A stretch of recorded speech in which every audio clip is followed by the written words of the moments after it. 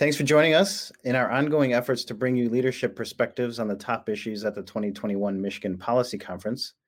I'm joined today by Ellen Alberding, president of the Joyce Foundation, a private, nonpartisan foundation that invests in advancing evidence-based policies and strategies to address racial equity and economic mobility for the next generation in the Great Lakes region. Michigan is one of 6 states where Joyce focuses its grant making.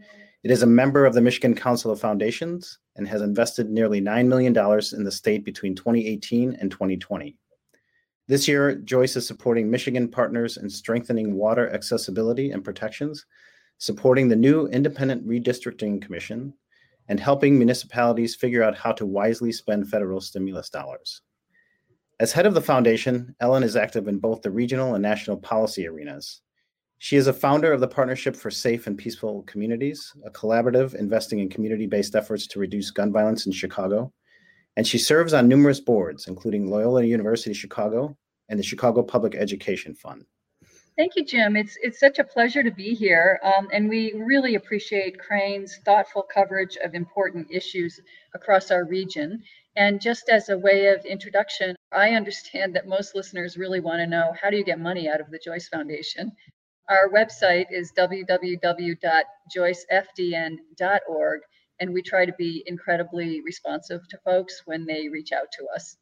That's great. Yes, and that would have been question probably number 1. Let's turn to the policy conference. The focus of this year's conference centers around reimagining a healthy Michigan. It's a pretty broad aspiration that I'm sure you agree would apply throughout the region. One of the pillars underpinning that vision is advancing racial equity for all. And given all we've been through in the last year, where do you think we are now in the march toward racial equity? And where do we need to go next as a region? And can you point to programs that are working? Jim, one thing I want to lead with is saying that Michigan has a ton of really fantastic assets. And that's why we like to work in Michigan. There's a great education system. There's a trained workforce. There's a lot of philanthropy in Michigan. There's business and community leadership. And all of those are reasons that an organization based in Chicago can come into a state like Michigan and find really strong partners and leadership that's local and based on the ground, which is a really important factor, I think. You know, we're humble about what we can accomplish in locations that are away from our home location in Chicago. I know we're going to focus on challenges for Michigan, but I want to open by saying Michigan is a really, really fantastic, well-endowed state in so many ways. And I find it to be one of the most beautiful states that I've ever been in. So for all those reasons, we really like working in Michigan. But to get to your question, yeah, the pandemic and the George Floyd murder brought to the fore the persistent structural barriers to progress that are facing communities of color, barriers that our foundation certainly has been aware of and working to address for decades. We did incorporate and formalize our focus on racial equity in 2018, but we have always functioned with the belief that communities are better and stronger when society's benefits are equally shared. Back in 2018, to better understand our region and try to make some projections about where we ought to be spending our money, one of the things that we did was commission a study of the Great Lakes. We worked with the Urban Institute, which is based in Washington, D.C. One of the things that we found when we looked at the demographics of our states in general, but certainly in Michigan, that the population is growing more slowly in the Great Lakes states and in Michigan. That's not a huge surprise. We're older than other regions of the country and whiter than other regions of the country. But every year, Michigan becomes more racially diverse. And certainly that projection was proven out when we looked at the recent released 2020 census. What does that lead us to believe and understand?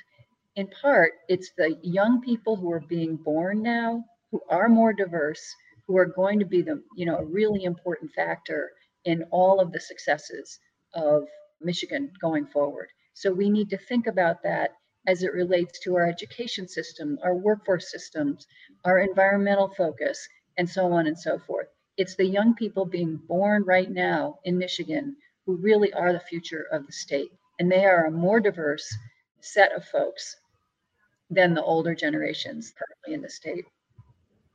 And again, I don't want to focus only on the negatives, but it is also true that Michigan has struggled more than many other states from the loss of good paying manufacturing jobs. The auto industry, automation and globalization in general has had a big impact, obviously, in the Detroit area and all of the supply chain that devolves from the auto industry. And when you've got, essentially a single industry state, that's a problem when that industry kind of takes a big dive. A lot of the new jobs that are being created, there are many good jobs in the green economy, but a lot of new jobs, gig jobs in particular, just don't pay as well as old jobs. They don't have the benefits. They're less secure. So there's concerns that we and others have about this growing gig economy that is certainly a part of Michigan's economy. Right. I mentioned earlier that baby boomers are aging out of the workforce and young people of color are leading the population growth. That's a really critical thing to understand as we're thinking about policy, certainly from our perspective, but I know the leadership in the state is keenly aware of that issue. One of the things that we really value in Michigan, and we look for this when we're choosing where to operate, and I mentioned the very strong leadership that you have in government and in business and so on, but there are so many amazing philanthropies that are based in and rooted in Michigan. So we've got the Herb Foundation, Ford Foundation does a ton. They're not based in Michigan, but they do a ton in Michigan. Kresge, Mott, Hudson Weber, and Wege. Those are foundations that we have great relationships with. We respect tremendously and really enjoy taking their lead on many issues. And sometimes they come to us as well. But mostly we really enjoy partnering with them. And I think it makes for a stronger philanthropic community than many other states enjoy. Ellen, in discussions I've had with community leaders, one fear is that over time, the progress we've made a year ago when racial equity was brought to the forefront would slip back into complacency on the issue. Do you share that fear? And what does true sustainable change look like? I understand the fear, but I don't think we are going to move backwards. I think that the changes that we've seen in the last 18 months to 2 years, the amount of, tearing back the veil on structural racism and how it impacts individuals. We've seen these individual stories that are so amazingly painful, but also compelling. And the relationship that the structural racism has on a whole set of people in our country, I don't think we can go backwards after that. I think it's in everybody's heads. It may play out in negative ways politically, I think. That's certainly a possibility, but I don't see complacency as the fallback here. I think there will be strong voices, and we may not disagree with all the voices, but this is something that we're not going to move away from, in my view, and I hope we don't. Right. What role does philanthropy play in making sure our recovery from COVID-19 is more equitable? And if so, what does that look like? Well, I think philanthropy has played kind of an interesting role, both sort of in the short-term emergency relief grants that we and others have made, but also in the ability to invest in longer-term policy thinking. So one of the things that, it's not necessarily COVID, but it is an equity question, is you think about water. And in Michigan, of course, you think about Flint. And in Flint, we have an opportunity from philanthropy's point of view to make a whole bunch of emergency grants to help the people in Flint get bottled water and so on. There's a huge effort there that I think people really rallied around. There is also the really significant policy issues that were brought to the fore, thinking about who's not getting clean water and why. And it leads to a whole bunch of bigger picture policy questions. Also, underlying the experience in Flint, it's both a particular thing that has to do with Flint, but it's also a bigger lesson, is that the people in Flint lost confidence in their leadership. They lost confidence in the governor. They lost confidence in the decision makers. There was a loss of trust there that is really important to understand. Philanthropy can play a role by investing in, as we have and others have, investing in organizations that are allowing residents of Flint and enabling residents of Flint to participate more directly in figuring out both what the problems are and what the solutions are for their particular issues in Flint. But I think it's important to generalize from that experience that trust in our institutions is fragile and it's easily frayed. And once you break that, rebuilding it is extremely difficult. That has implications, across the board: policing, law enforcement, criminal justice systems, education. And when people don't believe that the leadership is acting in their interests, you fray our democracy. Right. It undermines everything, basically. Yeah, it's something that really is on my mind, and I know a lot of other folks are thinking about that as well. Across the region, gun violence is on the rise in our cities in dramatic fashion. Gun violence prevention, particularly research in its tragic causes, has been a signature issue for Joyce for a quarter century. Where does work need to be done, both here in Michigan and elsewhere across the region?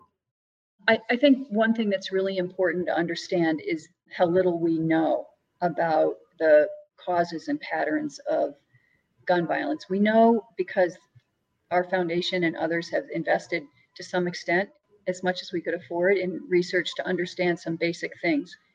This is going to sound obvious. The more guns there are, the more gun violence there is. States and cities that have higher rates of ownership of firearms have higher rates of suicide, accidental death, and homicide. One thing that most people do not know or understand about gun issues is that suicides are 2/3 of gun deaths in the United States. And that's been a steady number for many, many years. Mm-hmm. And yet there's very little research and understanding of how you can, have a positive impact on that trend. One thing that, needs to be done, there needs to be considerably more research on what the causes are and what sort of interventions actually are successful. Now, we're quite encouraged that the federal government put, I think, $25 million into research last year. That was a big deal. And I noticed that Rachel Walensky, who's the head of the CDC, recently has said that she believes that the CDC should and could spend more money on research. So, if that were to happen, I would be very happy to be a very small player in what could be a very, very big commitment to gun violence. I also want to mention one thing that's prominent in certain cities, and I don't know about our listeners today, but there's a movement toward community-based violence interruption. That's a set of strategies. They're not all the same. They're different types of community-based violence interruption. But basically, what they focus on is street-level intervening in beefs and trying to, de-escalate the beefs into things that can be resolved. There's also strategies around cognitive behavioral therapy for mostly young men who are identified as highly likely to shoot or be shot, combined with employment. And those strategies, which are growing in popularity and frequency, are happening all around the country right now. We're very proud to be part of a White House effort to both evaluate those efforts and try to figure out which ones are having an effect, and if so, why. Another area where the foundation is expanding its work is in justice reform. It's a new area for the Joyce Foundation. It's not a new area for people who, many people have devoted their lives to thinking about how to change the justice system so that it's just for all and not contributing to the cycles of violence, which, many people believe, and I believe that it does. So there's sentencing issues, who's incarcerated for how long, how do people re-enter society from the prison system. The Michigan Justice Fund is one of our newer grantees, and they're an organization that we really feel has a lot of potential to help reduce the flow of people into the criminal justice system, which once people get into that system, it's very hard to successfully get yourself out of it. So even as we've seen more of a spotlight on the issues of racial equity, we continue to see steps backwards. Most notably, we are seeing intense debate around the rise of legislation that curbs voting rights. What does the Joyce Foundation view that, and how is it addressing that? Well, let me again start off with some positives. There's recent polling in Michigan that suggests that most people trust the electoral process. They believe in it for all the noise that's going on around elections. Right. Most people believe that voting is both a duty and a right, and it makes them feel empowered to have the opportunity to vote themselves. But they also feel that everyone should have that chance. So most people are not interested in reducing the opportunities to vote. A very interesting thing in some recent polling that I've seen, in addition to not wanting people to be disenfranchised and really kind of not liking to see long lines and so on, the polling I've seen is that people love absentee voting. Absentee voting, has become this politicized thing, but people like to be able to vote absentee. So I think it's important to listen to what your people want and like about democracy in the state of Michigan. I also think that Michigan has made some great advances. For example, in 2018, a huge majority of Michigan voters approved two ballot issues to put power back in the hands of voters. One is the Michigan Independent Citizens Redistricting Commission, which may have sent a little chill down the spines of other people who would like to control the redistricting process, but also the voter access reforms, which include allowing any registered voter to vote absentee, again, hugely popular, as well as some, other pieces of the package. Our belief is that we should invest in helping these processes succeed. We should not be trying to undermine them.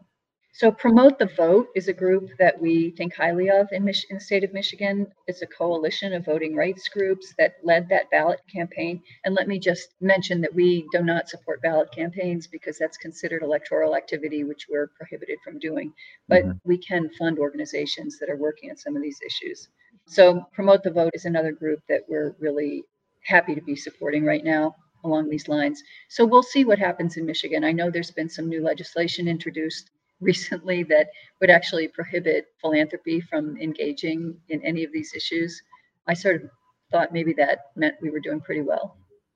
One focus here at the conference is accelerating the COVID-19 economic recovery and assuring that's sustainable. There has been and continues to be significant federal economic stimulus flowing into state and local coffers. How do we ensure a fair and sustainable recovery in Michigan and across the Great Lakes region? And are there pitfalls to be avoided here? There's a whole bunch of questions sort of embedded in that question. And let me just start by saying there is this flood of money that's already committed. There are subsequent, waves, as long as we're using the water metaphor, waves of money that are likely to come in. Some of the money, it comes into the states based on population or some calculation. And some of the money will be competitive. So you'd have to apply for it and compete against other municipalities or other states to get the money. What we're really interested in doing is working with a set of probably smaller municipalities around all of the Great Lakes, but certainly in Michigan, to help local mayors and their teams who are going to get this money anyway understand, like, all right, if Mayor Jones, you want to work on water issues and criminal justice reform, let us provide to you what the research says is going to be an effective use of dollars in those areas to help them direct it in the most efficient way possible. For the competitive dollars, there's sort of an art and a science to writing strong applications for federal money, and we're very interested in helping some subset of cities by providing, consultants who know how to do that or letting them hire somebody. So what we want to do is basically help Michigan cities both get as much money as they can out of this flood of money, and the money that they get, use it the most efficiently and effective way possible. And then as a subset of that, I would say that poorer communities are even less likely to have the ability to, apply for that extra money and figure out what the best use of it is. So our likely set of cities that we work in is going to be focused on the cities that have lower income communities, more communities of color, and more communities that are at risk. Another focus here at the conference is investment in the health and wellness of people and communities. An important piece of that, of course, is healthy and equitable water for our communities. Obviously, Michigan, particularly Flint, which we've discussed, has been at the center of this issue. Where are we now in the wake of what Flint exposed in respect to clean water issues, and specifically as it relates to race and segregation? I think access to clean water, which it's a basic human right, and it's also a building block for healthy communities. And there is no question that access to clean water is not equitably distributed in our country and certainly in Michigan. Again, there's a good story to tell in terms of identifying which communities really are at risk, identifying the issues which are, lead pipes is, certainly one that has a huge impact on low-income communities. But also, there are communities that don't even have sufficient wastewater facilities and are flooded in dirty wastewater. During COVID, one of the things that happened that I just could not believe was that low-income people in Chicago, remember at the beginning of COVID, it was wash your hands, wash your hands, wash your hands. Mm-hmm. People's water was being cut off because they weren't paying their water bills.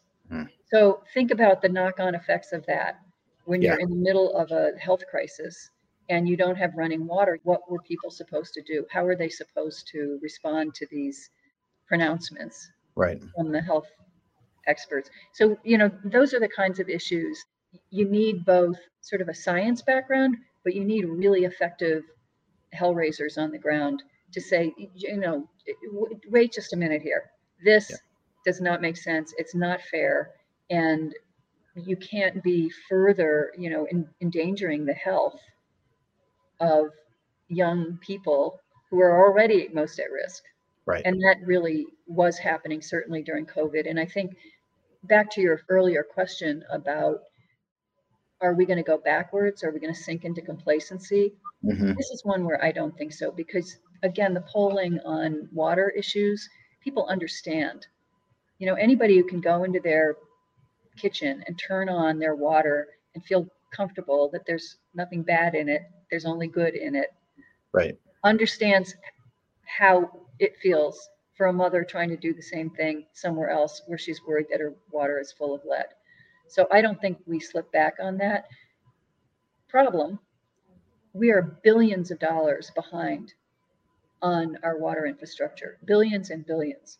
So is the amount of money that's going to come through the federal government on water infrastructure enough?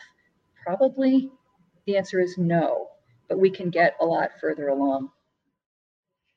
Ellen, our Cranes Forum series, which is supported in part by the Joyce Foundation, has focused on making sure the Great Lakes remain a safe and vital resource for our region. The lakes continue to face enormous challenges from pollution to climate change. What region-wide approach needs to happen for these issues to be addressed immediately in a bigger way? We know it can't be every city, on their own. It has to be a region-wide process to make that work. Well, there are two region-wide sort of regulatory systems already in place, and Joyce Foundation was very involved in setting them both up. One is an agreement amongst all of the Great Lakes states and the Canadian provinces that border the Great Lakes states. There's an agreement on water withdrawals.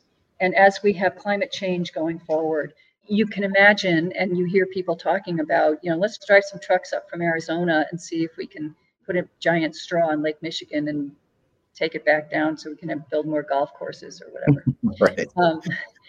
That's illegal. And there's a whole legal infrastructure around controlling the water in the Great Lakes so that it remains in the Great Lakes and serving the millions and millions of people who rely on it.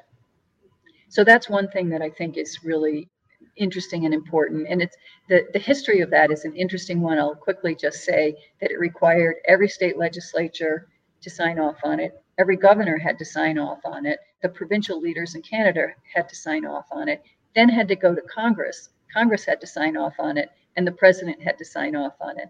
I can assure you that was a bipartisan effort when that was accomplished. So the second thing that's important and is a positive thing is the Great Lakes Restoration Initiative.